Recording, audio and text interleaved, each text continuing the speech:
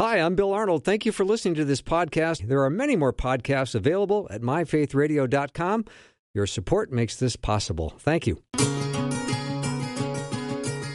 You are listening to an encore presentation of Afternoons with Bill Arnold. Faith, hope, and clarity in a special repeat performance.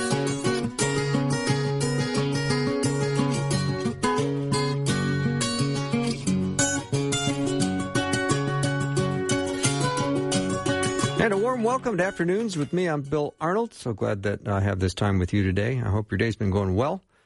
It's pretty important we ask good questions. I'm very excited to have Dr. Heather Holleman back on the show for the full hour. She really started her blog learning the moves to Michael Jackson's Beat It in her kitchen, and she loves finding the beauty in ordinary days, and I really like that about her. She got her Ph.D. in English Lit from the University of Michigan. She teaches college writing, both freshman comp and advanced writing at Penn State. She is obsessed with vivid verbs like grapple, fritter, and effervesce. She also greatly admires the semicolon. It's the most beautiful and misunderstood punctuation mark. I could say lots more, but let's just introduce her, get her on. Hi, Heather. How are you? I'm so excited to be back on your program, although that introduction does make me seem rather quirky, but I'll take it. You are kind of quirky, but that's what we like about you. It's always fun to have you on.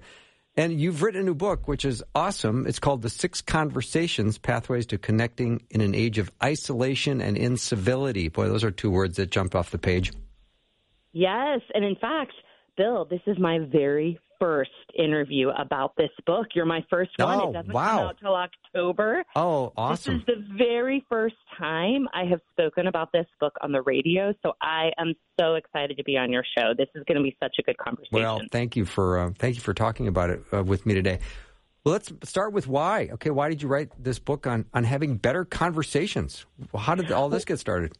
Well, I wrote it for 2 reasons. Number one, my husband and I wrote a best-selling book on evangelism called Sent, and it's about how to share your faith. And in all the evangelism training that we were doing, people were saying, okay, you've told us how we can share our faith, but can you go back a step because we don't even know how to have good conversations in general. So we thought that was funny. Okay, how are people going to share their faith? The most important thing, precious things to your heart, if you still feel awkward just engaging with people in general. The second reason I wrote it, as a college professor, the epidemic of loneliness and disconnection is real. People are lonely. I was looking at the Cigna Health study that came out of, 20,000 adults, and that study is astonishing. It says that half of Americans say that they do not have daily meaningful conversations. 2 in 5 say their relationships are not meaningful. People are feeling always alone. And I'm getting emails about diseases of despair in the state of Pennsylvania alone because people are disconnected. They do not have warm connections. So I'm looking at those 2 reasons, my college students, my passion for evangelism, talking about Jesus, and I thought, I have got to do something. Something is going wrong. And all the social science research says that our personal happiness depends upon warm, intimate relationships, our ability to connect deeply with others. So that's what began my research into just all the literature about how to have a good conversation and how to have warm connections with others. Yeah, so important and so well said. So let's talk about the 4 mindsets of a loving conversation. Now, I of course, have not read your book, so I'm going to have to just go on some notes I have here. Talk about these mindsets. Yes. Now, this is what makes the book unique. Because, you can get lots of books right now on, ask this question, do this. But as I was collecting all of the best research on what it means to connect well with another person, I learned that you really have to change your mindset in how you're connecting with people. And the 4 mindsets that always have to be operative if you're going to connect well with someone. So think about your spouse, your neighbor, a student, a child, anyone in your life. You need to do 4 things. You have to be curious. You have to believe the best about that person. You have to express concern about their lives, and then you have to share your life. If one of those things is missing, you will not feel a warm connection. And so the book really talks about how to cultivate those mindsets. And as I was doing all the research, I was like, social scientists are saying this is everything you need. But, Bill, what I loved is the Bible already taught that thousands of years ago. It's Philippians 2. It's Romans. It's Romans 12. It's about how to love people well. So you're curious. You believe the best about them. You express concern, and you share your life. And it's really rooted in Philippians 2 about taking on the interests of other people and valuing them above yourselves as the foundation of how you start a conversation with any person. Heather, it seems that there's a lot of skepticism, though, when people are talking, that there's a reservedness, like, I don't know if I can buy this. So yes. The second quality you talked about, if you just give me the 4 one more time. Yes, you're going to believe the best. Believe the best.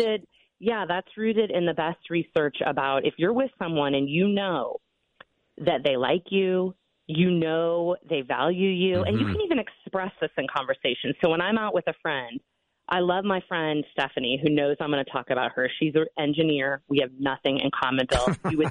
You would think we would never be best friends. Right. She literally will say, Heather, I love being with you. You are so fun. She believes the best about me. I know that she's not suspicious about me. Right. She's not trying to undermine my political beliefs or my faith in Jesus. She just believes the best. So you literally can say to people, I love talking to you. I'm going to accept you without judgment. Now, you know what the hard part about this is, I used to be highly critical, highly suspicious of people. And it was a marriage counselor who saved my marriage and taught me the notion of what's called unconditional positive regard. Ooh. It means you choose to unconditionally have positive regard for your husband, your wife, your children. And it's the foundation of my teaching in the college classroom. When I walk in the classroom, students know I believe in you. I think great things about you. I'm your biggest fan. They know that. And all the research shows that if someone knows that, guess what's going to happen to them? They're going to become more creative. You're going to get a better performance out of them. You're creating happiness in their brain as you're talking to them. Now, the culture is the opposite. And they call it the outrage industry, where everyone's angry and complaining and suspicious and critical. Really, that's going to destroy your warm connections with people. So believe the best. The second is express concern, share your life, and obviously have curiosity as interpersonal curiosity. Really being curious about other people will make you you're going to thrive. You're going to flourish if you begin to go about your day with this skill of interpersonal curiosity, being curious about other people. Mm-hmm. Do you find this happens when you're maybe with a group of girls and you're a group of women, you're out having lunch or something, and somebody says something about their personal life? And because oftentimes people listen autobiographically. They don't say, I'm sorry to hear that, or that's interesting. They go instantly into their own story about something relative to it. Yes, that is. I talk in the book about kind of the pitfalls of conversation. You want to be a supportive listener. Right. Now, a supportive listener is you're listening to whatever they're saying, and you're listening to figure out, okay, the person who's speaking, the story they're telling me, how does it reflect their core values?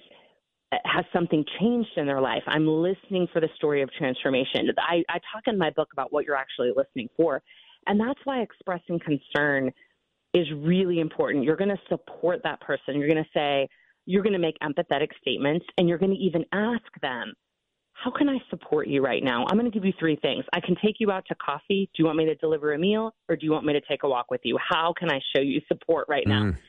And then later you can say, after they've had plenty of time to share, because one of the other principles is you do have to share your life. Otherwise, it's an interview. Right. If you never share, although we'll share our lives, Bill, but if you never share your life, you're just Katie Couric. You're just a really good interviewer. So what I learned is at some point you have to make a connection. You have to say, you know what, I've been through something like that.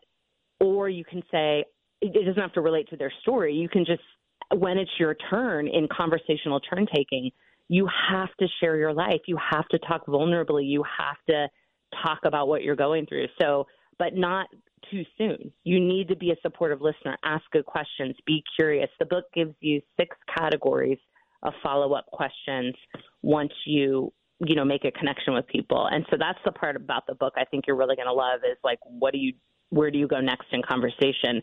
How do I prevent this awkward pause? I'm so disconnected. I don't know how to talk to people. What do I do? That's what the book really teaches you how to do.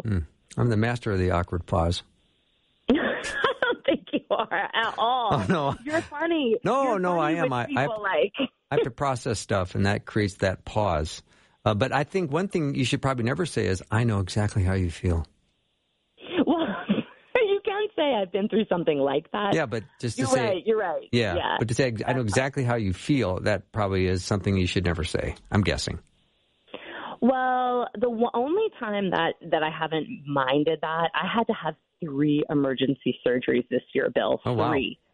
And I really felt like nobody understood what it was like to be in the emergency room or how to, anesthesia. Wow. I really appreciated people that were like, you know what? I've had a kidney stone surgery. I know exactly how you feel. That made me not feel alone. Okay. And then I had another surgery that was like really difficult recovery related to fibroids. And I was like, who in this neighborhood has gone through this? Tell me, I need to know everything, and they would come and say, I went through this. So, yeah, but when you're dealing with people who are grieving, you never want to say, I know how you feel. When you're dealing with someone who's experiencing loss or disappointment, if it's a negative emotion, don't say, I know exactly how you feel. In fact, I'm dealing in my friendships right now with people who are just in a really hard season. I have a friend who lost her son. And what I'm learning through the research of my book is to ask questions that nobody may ask her. And she told me the other day, Heather, you have asked me the best questions. And one of the questions I asked her, because I talk about, the book is called The 6 Conversations, because it's about 6 pathways of connecting with people based on the 6 dimensions of being human. And that is, we are social, physical, emotional, cognitive, volitional, and spiritual. Well, guess what category is the easiest to talk about, but people always forget to ask? Can you guess? Guess what's the easiest, but everyone forgets to ask this question? What do you think it is, Bill? Social, physical, cognitive, emotional, spiritual, volitional. Volitional is choices that you're making. So imagine you're with a grieving friend. You have 6 categories of questions. What do you think is the easiest, but everyone forgets to ask? I would say spiritual. You're so awesome. That's actually the hardest one. Do you know the easiest one that I learned in my research, and this is with talking about, with trauma experts, people think, okay, and I tried it on my students, it's the physical. When I said to my friend, and physical means your physical space, your body, how you're experiencing the world, through your senses. My grieving friend, her son died. I went over to her house. You can imagine the trauma. Everyone's crying. It's terrible. I said to my friend, I just really want to know, where are you carrying this pain in your body? And she was like, oh, my gosh, I have to tell you, I never expected the nausea. My husband and I wake up shaking, and our stomachs are so nauseous. She went on and on. Bill, she needed to talk about her body. Wow. So that is so interesting, Heather. I know. So the next day, I thought, okay, now again, I taught technical writing this semester, so I have, admittedly, by their own admission, introverted, shy, highly technical aerospace engineers, people doing quantum computing. These are students who admittedly not only do not like to have conversations, but they knew I was writing this book, and they were like, yeah, we're shy, we're awkward, help us. Well, I asked them, I said, okay, I'm going to start with one of my favorite conversations about, a physical aspect of your experience. And they said, okay, what is it going to be? I said, well, let's go around the room. I want to know, how did you sleep last night? They talked forever about their sleep patterns, what prevents their sleep, what these guys stay up all night. They're doing computer programming. The girls are like, yeah, I don't get beauty sleep. You don't get beauty sleep as an engineer.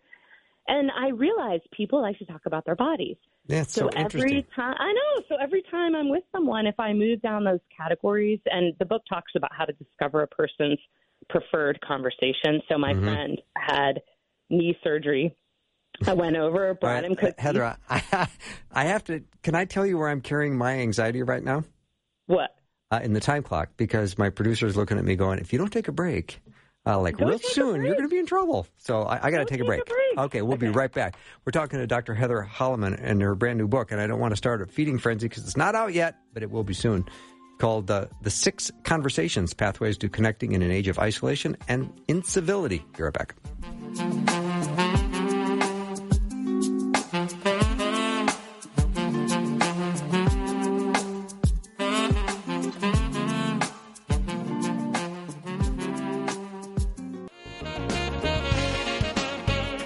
You are listening to an encore presentation of Afternoons with Bill Arnold. Faith, hope, and clarity in a special repeat performance. Dr. Heather Holleman is my guest. She teaches composition and advanced writing at Penn State. She's an author herself. She's written many books, and they're amazing. You can go to heatherholleman.com.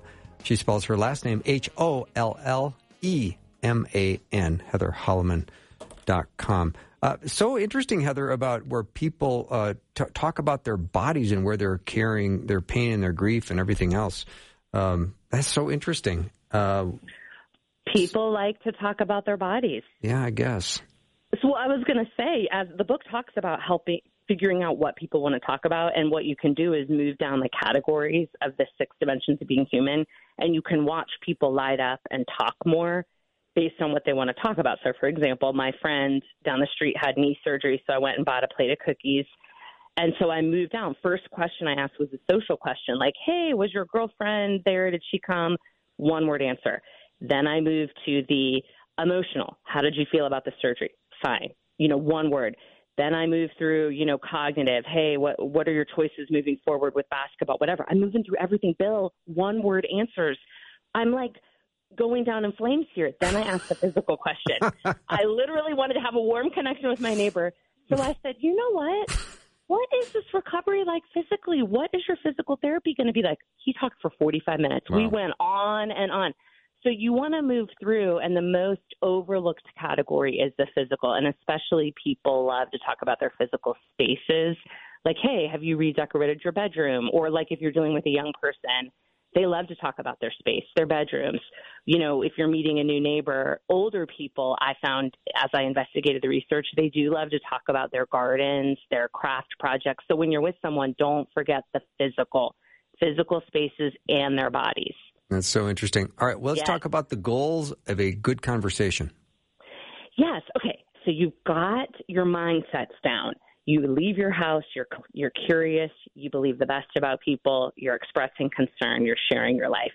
But then a lot of people ask questions, and then the conversation feels chit-chatty. You don't get that warm connection that's needed for mental health, that's needed for that sense of well-being. And so what I discovered was we need to think about the goal of our communication with people, and I found 3 very unusual goals of when you connect with someone. So think about your spouse or your children or whoever you're with today. 3 things. When they talk to you, your goal is mutual encouragement, meaning conversations are about encouraging each other, helping someone grow in whatever ways they're growing. So aiding personal growth. And the last one is marveling, helping people experience awe. If you can do those 3 things, you're going to feel so connected to people. So it can be anything. And I talk about how to start conversations and ask questions that actually help people, actually respond and get in a conversation. So when you think about, so just remember those: encouragement, personal growth, helping people experience awe and wonder, essentially helping them worship God. So when you ask a person a question, no matter what it is, so say, someone's returning from travel in your family. By the way, this relates to your introduction, Bill, about the problem with weak verbs. I'm obsessed with vivid verbs and semicolons. You want to put a strong verb in there because people do not like to answer questions that have weak verbs. So say your husband returns from travel. Don't say, how was your trip? It is a existential question that's hard. That's why you get one-word answers. No one knows how to answer, how was your trip? So my husband and I have learned to put in a strong verb there. So if I'm coming home from a trip, he doesn't say, how was your trip? He'll say, Heather, I'm so glad to see you. Did anything surprise you this time on this trip? Now, that verb surprise, I'm like, oh, yeah, let me tell you this, this, and this, and this. Now, as he moves through a conversation with me, think of the 4 mindsets. He stays curious. He believes the best about me. He expresses concern. He shares his life. Then what do you do? What's the whole point? Well, how can you have a moment of encouragement with that person. Scripture talks about bearing each other's burdens, speaking words of encouragement. Think about the kind of theology of a loving conversation. Maybe you need to remind your friend of God's presence or how God is carrying your burden, or compliment the person on a character trait that you see in how they handled themselves or whatever. And then you can move through, okay, we've encouraged each other. Now, what about helping people with their personal projects, how they want to develop, how they want to grow? You're going to have so many friends if you just say to your people in your life, hey, what personal projects are you working on? And then how can you help them achieve their goals? And then the last is marveling. And I give these examples of incredible friends in my life that know how to get me to a moment of awe in a conversation, usually by pointing out the mysterious, the supernatural, something about nature. These are the friends that are like, oh my gosh, did you notice that? What even is that? Let's get super curious about this bizarre thing happening right now. We're on a nature walk, and my friend is always like, why did God make birds? Why did God make them sing? When we're like marveling by the end of the walk. So those are kind of ways you can think, okay, where do I want this conversation to end? Encouragement, personal growth, or can you worship God together? And so the book really helps you kind of get those mindset shifts and those goals down before you move into the practical skills. So if you're frustrated by one-word answers, maybe we just need better questions. Exactly. I've learned which questions get one-word answers. It's like, how was, and even if you think the book, I do talk about classic conversational topics, so weather, sports, those kind of things. Mm-hmm. But I learned if you revise those questions, you are going to be amazed at what happens to you. So I was at the church info desk, and we had a big snow day. And I was like, okay, everyone's going to talk about the weather. But instead of saying, what do you think about this storm? Or, hey, big snowstorm. You know what I said, Bill? What? I said, are you a snow person? I just said, are you a snow person? And guess what? People were like, no, I'm not a snow person. Let me tell you the story of what happened to me in the last snowstorm. Or they told me, they just went through. They had to tell me all these things. I got more stories out of people and more connections by just, asking that. Now, with basketball or like a sporting event, instead of talking about the game, instead of making it a really shallow conversation, I go to the social. If someone says, yeah, I'm going to the basketball game, I'll say, oh, who are you going with?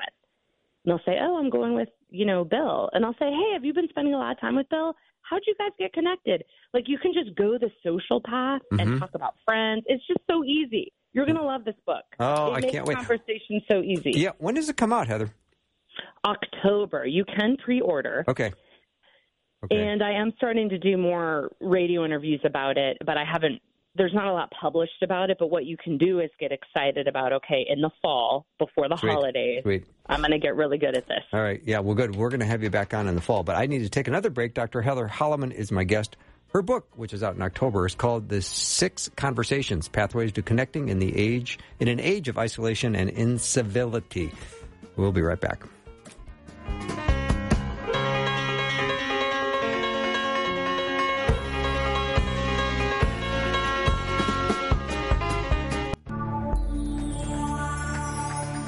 You are listening to an encore presentation of Afternoons with Bill Arnold. Faith, hope, and clarity in a special repeat performance. Time. Let's get it started. Jump in your car. Yeah. What's for dinner? It's the afternoon show with Bill Arnold. So glad to have Dr. Heather Holleman as my guest. She's an author, a teacher, a speaker. You can learn more about her at heatherholleman.com, HOLLEMAN. We're talking about her soon-to-be-released book in October called The 6 Conversations, Pathways to Connecting in an Age of Isolation and Incivility. Heather, I have so many questions to ask, and one of the things I want to ask is, what goes wrong in conversations? Why aren't we having good conversations? Now, you've given us some good tools, but where are we going wrong? Well, if you're missing any of the mindsets, that's going to be bad. Okay. If you're not, so that's the first thing. Spend a lot of time reading chapter 1. And then what I learned we call them the 10 pitfalls in conversation. I kind of scanned all the social science literature so you didn't have to. Okay. So I kind of did all the hard research so you can just be really excited to read this chapter. So here's what goes wrong in conversations. Obviously, criticizing, complaining, and these are things that sabotage the goals of conversation. So you're not going to be an encourager if you're criticizing, complaining, giving a lot of advice. Guess what I learned, Bill? Nobody wants advice. They will ask you if they want advice. Nobody wants advice. Have you ever been in a conversation and the person immediately just tells you what you're supposed to do and you weren't actually looking for advice? I don't know. Okay, self-absorption. Now, I've talked to people who know that I'm writing this book, and they said to me, well, honestly, I just don't care enough about people to ask about their lives. Ooh. They don't care. They just are self-absorbed. They're self-obsessed. They don't see the value in understanding the gift that it is to talk to another person. If you think about it, Mary Piper, who I love, she's a therapist who says that every time you're with another person, you're with someone that has a one-of-a-kind viewpoint on the universe because of who they are. You will never get anything from any other person that you can get from that person. It's a treasure. And to kind of have that attitude of like profound awe when you're just with someone, to ask them questions, you're going to learn something about them. Divisiveness. Now, what's interesting as I go through this list, if you think of Galatians 5 and the fruit of the flesh, I think I'm bad at math, but I think 75% of the things listed as fruit of the flesh are divisive things that you're doing. So like fits of rage, selfish ambition, dissension. It's all about things that divide. So divisiveness. Flattery. People like compliments, but they want genuine connection with you. So I talk a little bit about flattery. Manipulation. Are you using that person for something? And just to be honest about that, are you using that person for something? And I talk about how that feels, especially as sort of like being in the public eye. And I don't know if you've ever experienced this, but when people approach me for friendship, really quickly I find out, they just want to know my agent or they just want to connect with my publisher. It just makes me feel terrible. I'm like, okay, you didn't really want to connect. Codependence. And there's a part of that book that talks about being overly involved and feeling like you need to care for someone emotionally. It's just caution. You don't need to, you can carry people's burdens, but there's sort of this evaluation in the book of how you know if you're getting too kind of enmeshed with a person. And then gossip and then arrogance. We do not like pride. When you're with someone who's teachable, who's humble, who wants to learn from you, who's not a know-it-all, those are things that we really value. So as you move through that list, what I love about it is it's really convicting. And I even share openly, like, yeah, I struggle with flattery. I can be self-absorbed. I love giving advice because I'm a teacher. And the book really helps you think, okay, what am I doing? What am I doing in conversation? Why aren't my conversations going well? And so you'll be able to quickly evaluate, okay, I need to grow in this area. And then after you do that, you can kind of refresh the basics of how to have a great conversation and sort of the skills I think people need to relearn, just letting others speak, limiting distractions, having a loving face, things like that. But my favorite part of the book is where I talk about what you're actually listening for. When you are listening, you're listening to support them, to know what their core values are. You're really listening to figure out what story they're trying to tell you and why, how it fits into the narrative of their life. It's the biggest gift you can give someone to listen with that kind of attention. That's so true. When I'm looking at the list of the 10 pitfalls, and I'm looking at self-absorption, does it seem, Heather, that right now in the world there's more people trying to they're desperate for attention. They're in the look at me business and yes. And look what I just posted, like my post. Yes. Here are 19 pictures from dinner tonight, yes. Like them all. Doesn't that kind of make it difficult to have better conversations when you're getting bombarded with that? It's the illusion of intimacy, and it's actually so damaging. I mean, the research is really indisputable about how terrible social media is, so I actually don't know why we're on it at all, other than for education and sharing news. And, what I've learned is what you're seeing is a lot of people that are in one-sided conversations, and then they have, followers or fans that are posting. But say TikTok, for example, you have people that have 6 million followers and 6 million views. But if you follow those people, inevitably they're going to have a post where they talk about how lonely they are, that they have no in-person conversation and the effect it's having on their life. I've probably seen 5 or 6 of those, of these big influencers that talk about the loneliness of, yeah, I made 5 videos today in my house, but I haven't talked to one person. So you're essentially talking to a camera and then creating this sense that you have friends, but you're not engaging with real people. And then you become an entity. This is a whole nother book I could write about the impact of fame and the impact of creating a proxy self on social media. It's so bad for you, Bill. It is so bad for your brain because it's not a real self. Mm-hmm. You created a fake self that can't connect with anyone because it's not a real person. I mean, I guess some people do it well. I don't know. I don't know how to do it. I'm on Twitter. I'm on all the social media platforms, but I can't figure out how to do it in a way that feels authentic other than news. Like I put a picture of my daughter in her prom dress so people could see her going to prom. Mm-hmm. But I don't really know why I did that. I really don't know why. Was it helpful? Was it helpful to anyone? It was a cute dress. I don't know. So even when I do things like introduce you on the show, you've got amazing credentials and credits, and you've written all kinds of books. I kind of took the direction of saying Heather is not only talented, she's kind of quirky, and she's going to be great radio. So here she is. I don't know if you have a preference, if you like one over the other. What do you like? Well, I'll tell you, Bill, I love the reason why I said yes to your program is it feels like I'm talking to a real person, like we're having coffee or something in my kitchen. Mm-hmm. And you're just really good at warm connections. So you mean in terms of radio? Do I like radio? No, I love radio. I appreciate that comment, but even when I go to introduce you, I think, well, I can't get too technical, although listeners might like hearing all the books you've written, but I feel like I'm bringing my friend on for coffee. So that's why I probably was a little bit more casual. But no, I love that. Yeah. I don't know if you would think, well, you should give more credits, let people know the books I've written and all that, because, you are in a business of wanting to sell books because your books are wonderful. And I want people to get your books. But, I'm just curious as to what works best for you. Well, what you did works best. Oh, good. I love that. Good. Is that what you mean? Well, I suppose that answers that question. Yes. I mean, I do think credentials matter, though, for people. Like, I'm not a social scientist. My PhD is in literature, but I spend a lot of time thinking carefully about building community in my classroom and then investigating the social science research. But I think if I were your listener, I'd want to know that. Like, well, who is she? Is she a theologian? Is she a social scientist?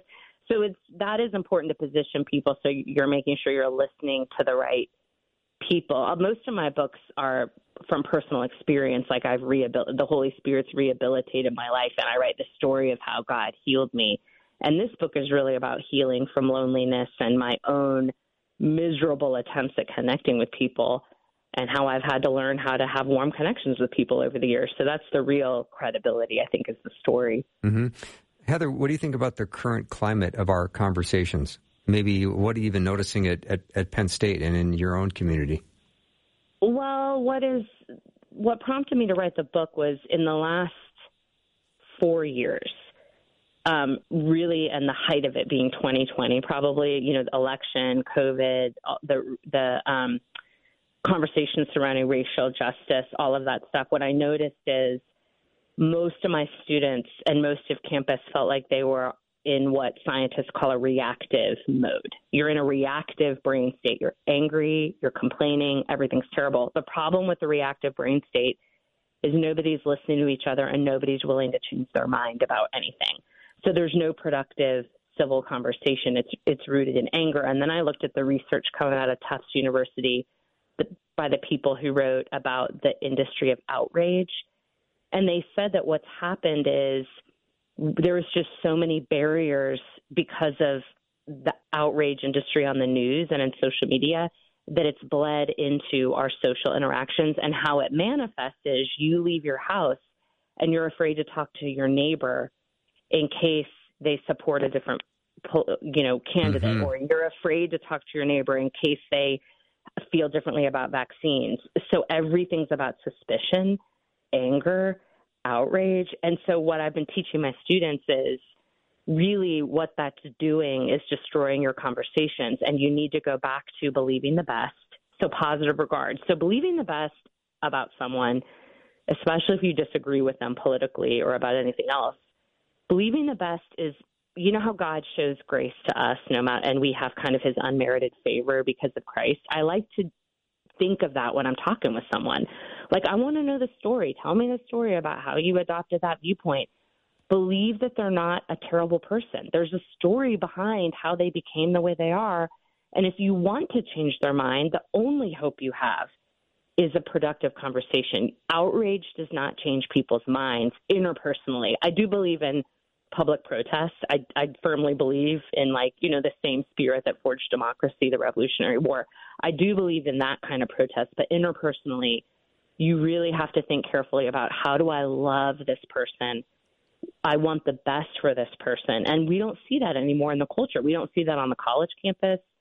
I have to spend a lot of time in my classroom helping people connect again, like you guys. We're all here together. We may be voting for different candidates. Half of you got the vaccine. Half of you are anti-vaxxers. How are we going to get along? Then I ask my attendance question. Okay, how did everyone sleep last night? And then suddenly we're talking like real humans again. Mm-hmm. So, yeah, that really, I care a lot about that just as a writing instructor and how to help people be civil in the way they write things. They all want to rant.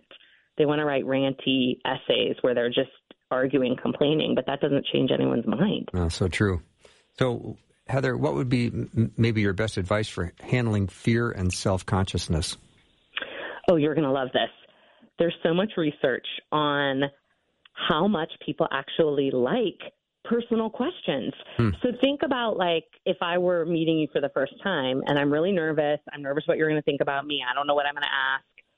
Guess what? The research shows that if I ask you a personal question, you actually will like me a lot more than I think you will, because people love personal questions. Even if it's awkward, they love it. So if I'm like, Bill, it's so good to see you. Tell me about how your day's going, or whatever I ask, you're going to love that I asked you a question. And then the book really talks about where to go next once you ask that first question. But my favorite thing that I've learned as a Christian is to have conversations by faith, empowered by the Holy Spirit. So in other words, most of the time I feel awkward and unsure of myself. And I have to literally approach a person and I say, God, without faith, it's impossible to please you. I'm doing this by faith. And I'll approach someone and I'll say, hey, it's so good to see you. And I'll ask the first question by faith, scare it out of my mind. Because guess what? People are nervous. It is hard, especially if you're an introvert or someone who has had a history of rejection and you're rejection sensitive. You have to think, okay, God, you're with me. And what happened is I was having lunch with someone who was very nervous to have lunch with me. And I write about this in the book. She said to me, Heather, I prayed and I asked God to give me a question to ask you because I was so nervous. And then she asked me, she said, I'm having this conversation by faith. It was so cute. So, yeah, do you want to know what she asked me? Well, I'm kind of curious now, yeah.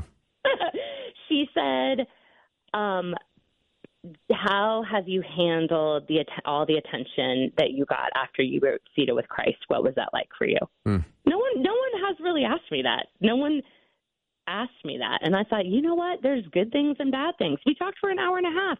And she's a private person who would have no desire for fame or wealth or any kind of public influence. So I was able to ask her, what is it like for you to be someone who prizes privacy and what would you do if God called you to be in a public position? It was just a great conversation. That's so interesting. All right, it's break time one more time. Dr. Heather Holleman is my guest. Her book coming out in October is called The 6 Conversations, Pathways to Connecting in an Age of Isolation and Incivility. We'll be right back.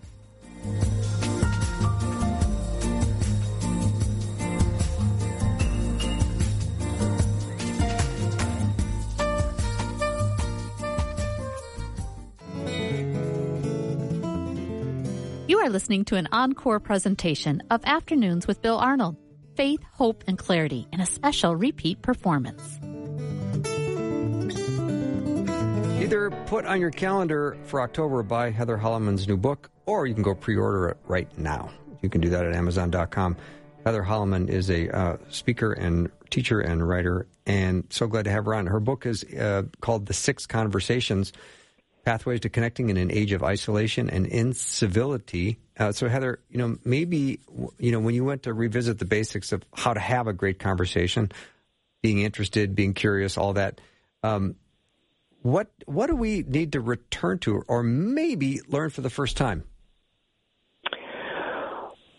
Listening well. I don't think people know how to listen to each other. That's the one thing I learned the most in this book, and I'm just going to give you an example. I learned to listen for people's core values when they're talking. Okay. So my friends say, I was trying to connect with a business person in my town, and she kept saying, oh, I had this project. I just didn't think I did my best work. And I noticed that's a theme every time I talk to her. So I said to her, Dr. S., every time we talk, it seems like you really value excellence and doing a good job. And when you don't perceive that you're doing a good job, that's really hard for you. Do you know what she said to me? She goes, oh, my gosh, you get me. You totally get me. That's 100% who I am. She literally said, can you come by my office next week because I love talking to you. So I was like, okay, wait, this is working. This is helping. This people feel loved when I do this. So my friend, the engineer who I was talking about, Stephanie, she loves to invite me, to do crazy things with her, like sit on the 50-yard line or, go parasailing. She's like a marathon runner. So I said to her the other day, Stephanie, I feel like your core value is adventure. You need adventure. I gotta get better at having adventures with you. And she was like, Heather, you get me. Oh, my gosh, yes. And then literally I love her because she's someone who has more resources than I do. So, yes, invite me on the 50-yard line to a Penn State game. Yes, invite me to your fancy tailgate with the president. So she will invite me on adventures. So fun. And so listen to people's core values and also listen for the story of change. If they tell you something that's different, like someone says, oh, I just started a career or whatever. Say you're at a cocktail party or a wedding and someone says, oh, I started a consulting business when I turned 50, that's a story of change. Something changed. And if you say, what happened at 50 that made you become a consultant, you are going to feel deeply connected to that person, and they're going to tell you the story of change. And you're going to love hearing that. And you're just going to love it. And the book also gives just great questions in any category to ask. So as you're listening, you know where to go next in conversation. That's the best part of the book is, where do I go next? What question do I ask next, especially to people that are hard to talk to, like teenagers? I have 2 teenagers in my house. These things work.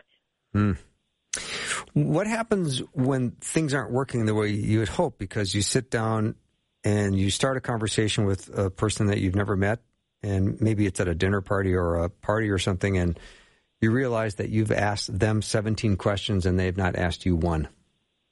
Okay, that's going to happen because people are not trained. They need to read this book. That's another reason I wrote the book. Is I actually asked my students, I said, how many of you have been on a date and the guy did not ask you one question? And they were like, that is the worst. My daughter goes to a school with 2,000 students. I said, Kate, how many people ask you about your day? She was like, one person. One person out of 2,000 will ask a personal question. So what I've learned to do is share my life and say, I even tell people, I love having this conversation. I said, but I'm going to tell you, I have a secret question. I have a question I'm secretly wishing that you'll ask me right now.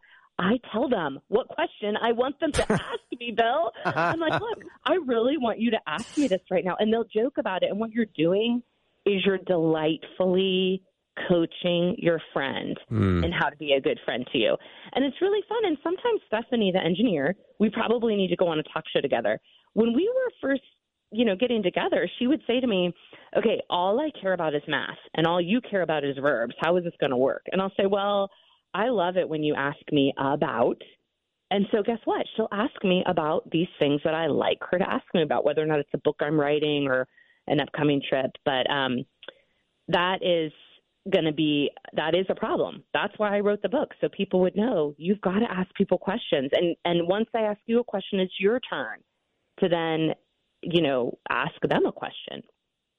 I know. That's the worst. Do you hear that all the time, Bill? Is that your problem? Nobody asks you good questions? No, but I know people have had those experiences before, and I've had it as well, where you start to ask a bunch of questions, and you know, do I need to leave more space for them to ask me one? And so then you leave some space, and then nothing happens. So there's this dead air. So you jump in with another question, and then all of a sudden you realize you've talked for 15 minutes, and you start to feel like you're wearing them down, or you're bugging them, or what's with all the questions? And so well, people that is hard. But do you like my idea of telling them like what you secretly wish people would ask you? Because I kind of want to know what you wish people would ask you. If you were at coffee with someone and there's that pause, what are you hoping they'll ask you about? That is so interesting. Do you know how you would answer it?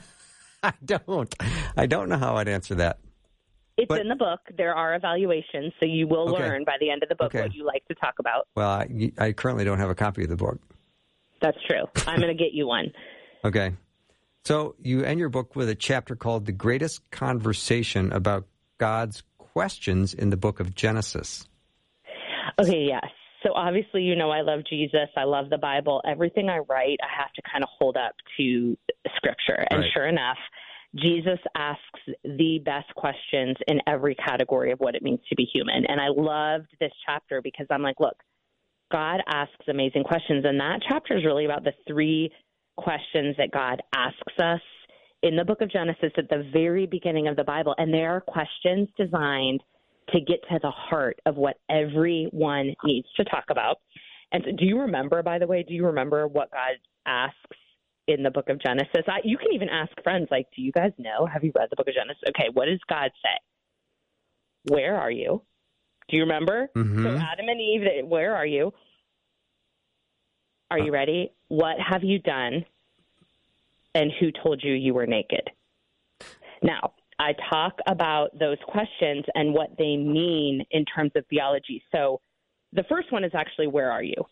I love that because that question is sort of like, where are you in relation to God? Like, what's happening in your spiritual life? Where are you in your life on your spiritual journey? The second question is actually, who told you you were naked? Because that is what God asks in Genesis 3. He says, who told you were naked? Now, what I love about that question is it's basically asking, who gave you this knowledge that you're now living by? So one of the most important conversations we can have in the culture is, who are you authorizing to tell you about yourself? That's so good. Right? Yeah. Oh, that's so good. I say that to my girls. Yeah. The third question, what is this have you done? Because guess what? You know this. I know this. What have you done? Everyone has to come to terms with the fact that they are sinners in need of a Savior. Mm-hmm. When God says, what have you done? That is the question that God is asking us. We need to come to terms with our need for a Savior and that we are sinners. So I love God's questions in Genesis. And so my book ends with the 3 great questions in Genesis and how we can all move to the greatest conversation. Because once we know how we'd answer those questions and we walk closely with God, we are actually able to bless people in conversation and lead them to what I call is the greatest conversation. Heather, you make this fun and easy. Thank you so much for taking the time to talk about your brand new book coming out in October. It's called The 6 Conversations, Pathways to Connecting in an Age of Isolation and Incivility. My guest has been Dr. Heather Holleman. You can learn more about her at heatherholleman.com. Heather, have a great rest of the week and blessings on your travel and everything about your day. Thank you. You too. This has been wonderful. It's been fun as always. That wraps up our show for the day. Thank you for listening and spending time with me. If you, I know there's someone that you would love to hear this interview that I just had with Heather. You can text that on to them or email it to them. Go to myfaithradio.com and check it out. Have a great night. I will see you tomorrow.